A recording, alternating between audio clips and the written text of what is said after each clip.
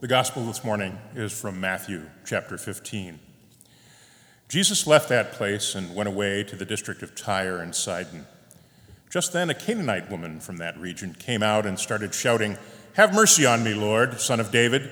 My daughter is tormented by a demon." But he did not answer her at all. And his disciples came and urged him, saying, "Send her away, for she keeps shouting after us." He answered, "I was sent only to the lost sheep of the house of Israel." But she came and knelt before him, saying, "Lord, help me." He answered, "Is it not fair to take the children's food and throw it to the dogs?" She said, "Yes, Lord, yet even the dogs eat the crumbs that fall from their master's table." Then Jesus answered her, "Woman, great is your faith. Let it be done for you as you wish." And her daughter was healed instantly. This is the gospel of the Lord. Thanks be to God.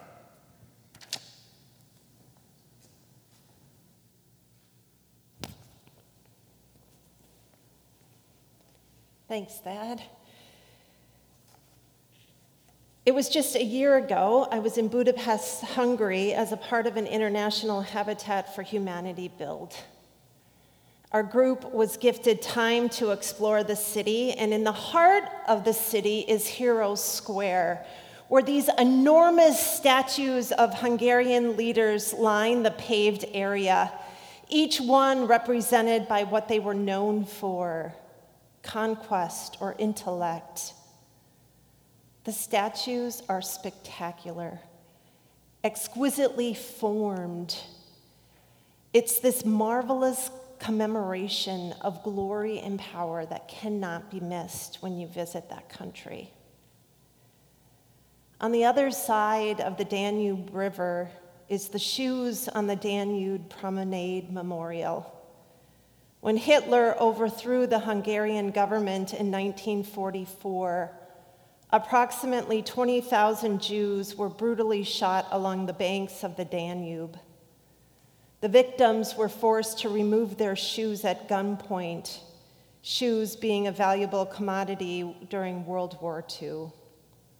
And then they had to face their executioner before they were shot without mercy, falling over the edge to be washed away in the freezing waters. This seemingly small memorial, a haunting tribute to this horrific time in history, and it was created by two individuals, a film director and a sculptor. The monument consists of 60 pairs of 1940-style shoes, true to life in size and detail, sculpted out of iron, installed along the banks of this river. When I sat there and saw it for myself, I wondered about the artists who created it. What was in their heart to push them to create this memorial, knowing that it paled in comparison to the magnificence of iron sculptures and marbled churches and parliament buildings? As I sat there, I wondered if they had to scrap together enough money to make this happen, and if they doubted that it would have meaning, if anyone would even come. But even in their doubt and questioning, they took the risk, maybe, because the people who wore those shoes, who were seen as flawed and unworthy, mattered. Their story needed to be told and remembered, along with all these revered kings across the city. I doubt this Canaanite mother and her story would make the list of top 10 Bible stories.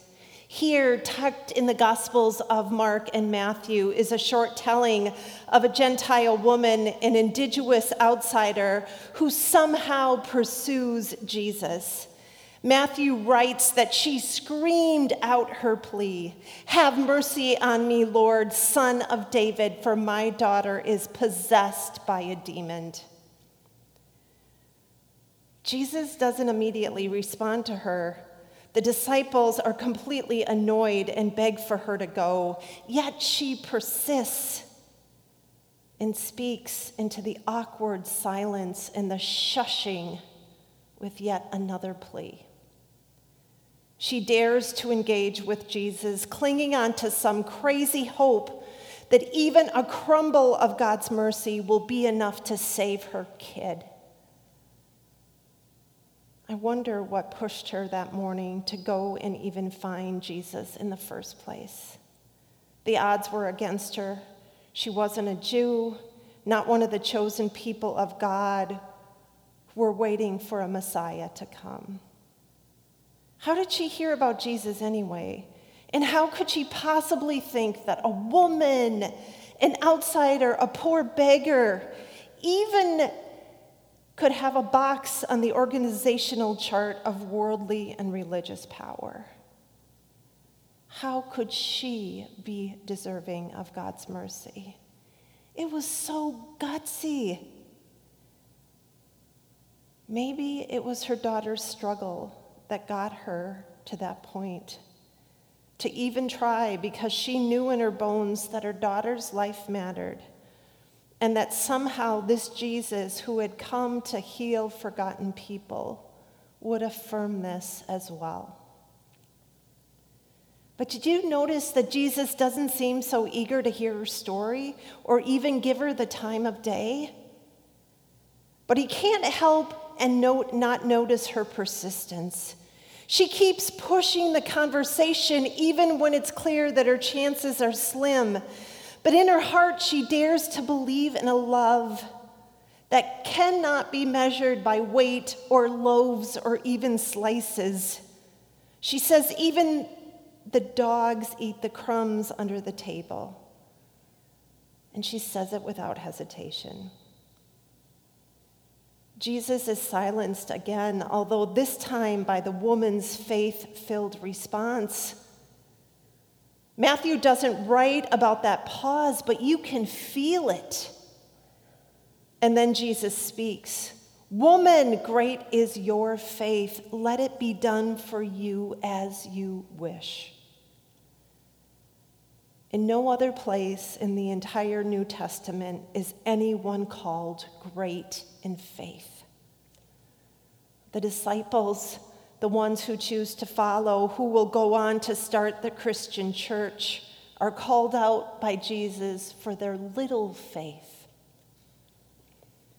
This unnamed, gutsy mother is the one of great faith. She is our saint of mercy, the saint of crumbs. Honestly, dear Mount Olivet, it seems like all we have these days is scrappy persistence. We have muttered prayer upon prayer. Save me, save us. How long, O Lord, we pray.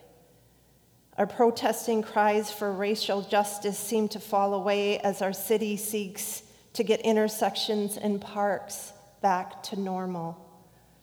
We are weary with impending elections, an unpredictable virus shutting off the connection we so desperately need.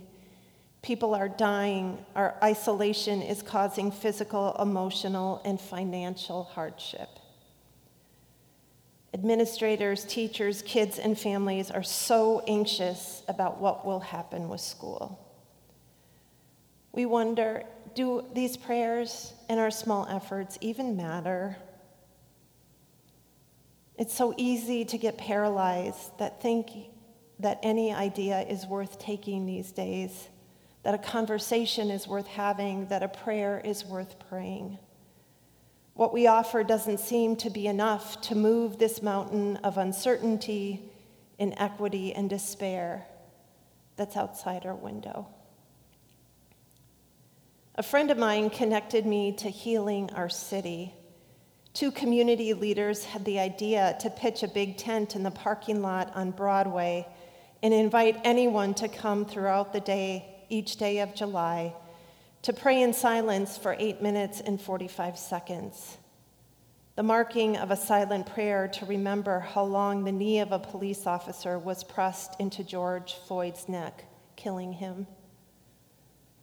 The hustle of this broken and beautiful city swept by the tent for the month of July, Evidence of burning lingered close by. Drug deals still happened on street corners. Yet people heard about this space for prayer, and they came. And miraculously, someone commissioned these blank canvases for local artists to express grief and hope through their painting. People unknown offered to set up chairs in the morning that would need to be hauled back to a storage container at dusk. Things had to be shifted mid-month to ensure there were enough volunteers to host this endeavor. Yet this prayer time persisted. And for now, we can't know its full impact.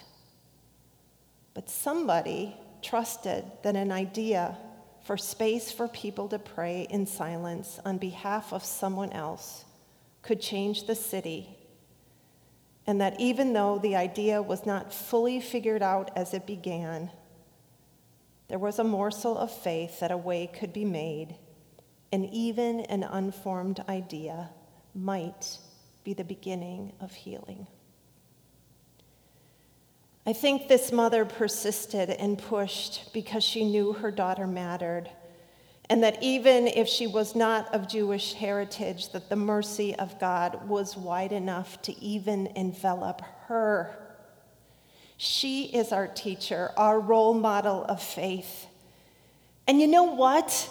God's kingdom was made known on that day thousands of years ago. Jesus spoke and acted on account of this mother.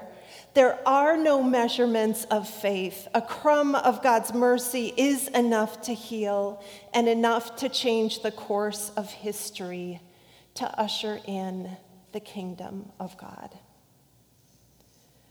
There is a message that is being drummed into Christian hearts that says we need to protect Christian values.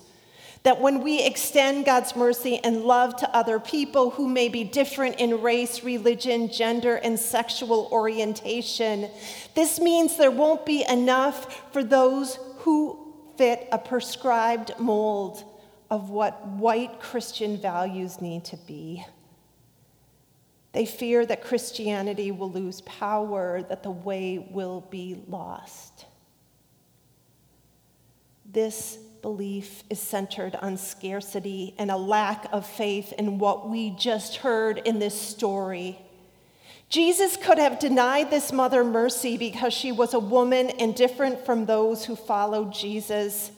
But against all odds, this woman tipped the cup because she acted for the sake of someone else, someone whose story would never be told otherwise, someone who was worthy of abundant life.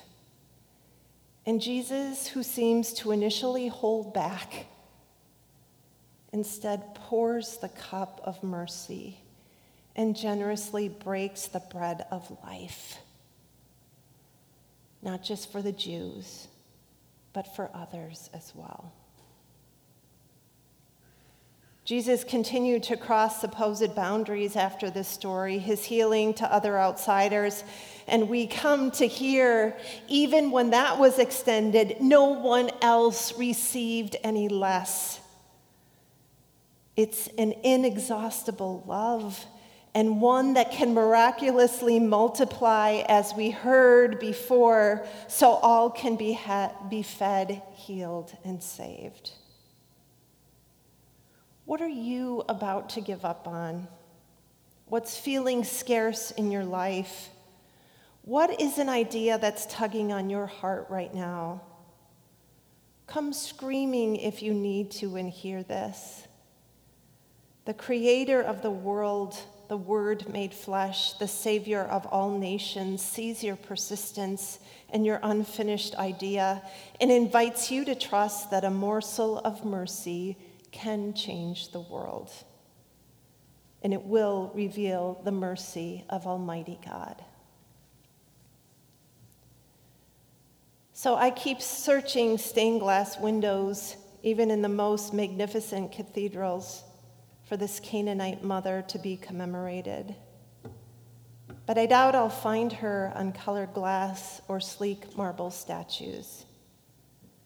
Instead, I think she will be found under every altar, on her knees in reverent and gutsy hope, trusting that even a crumb of God's mercy is enough to heal. This, Mount Olivet, is great faith. Amen.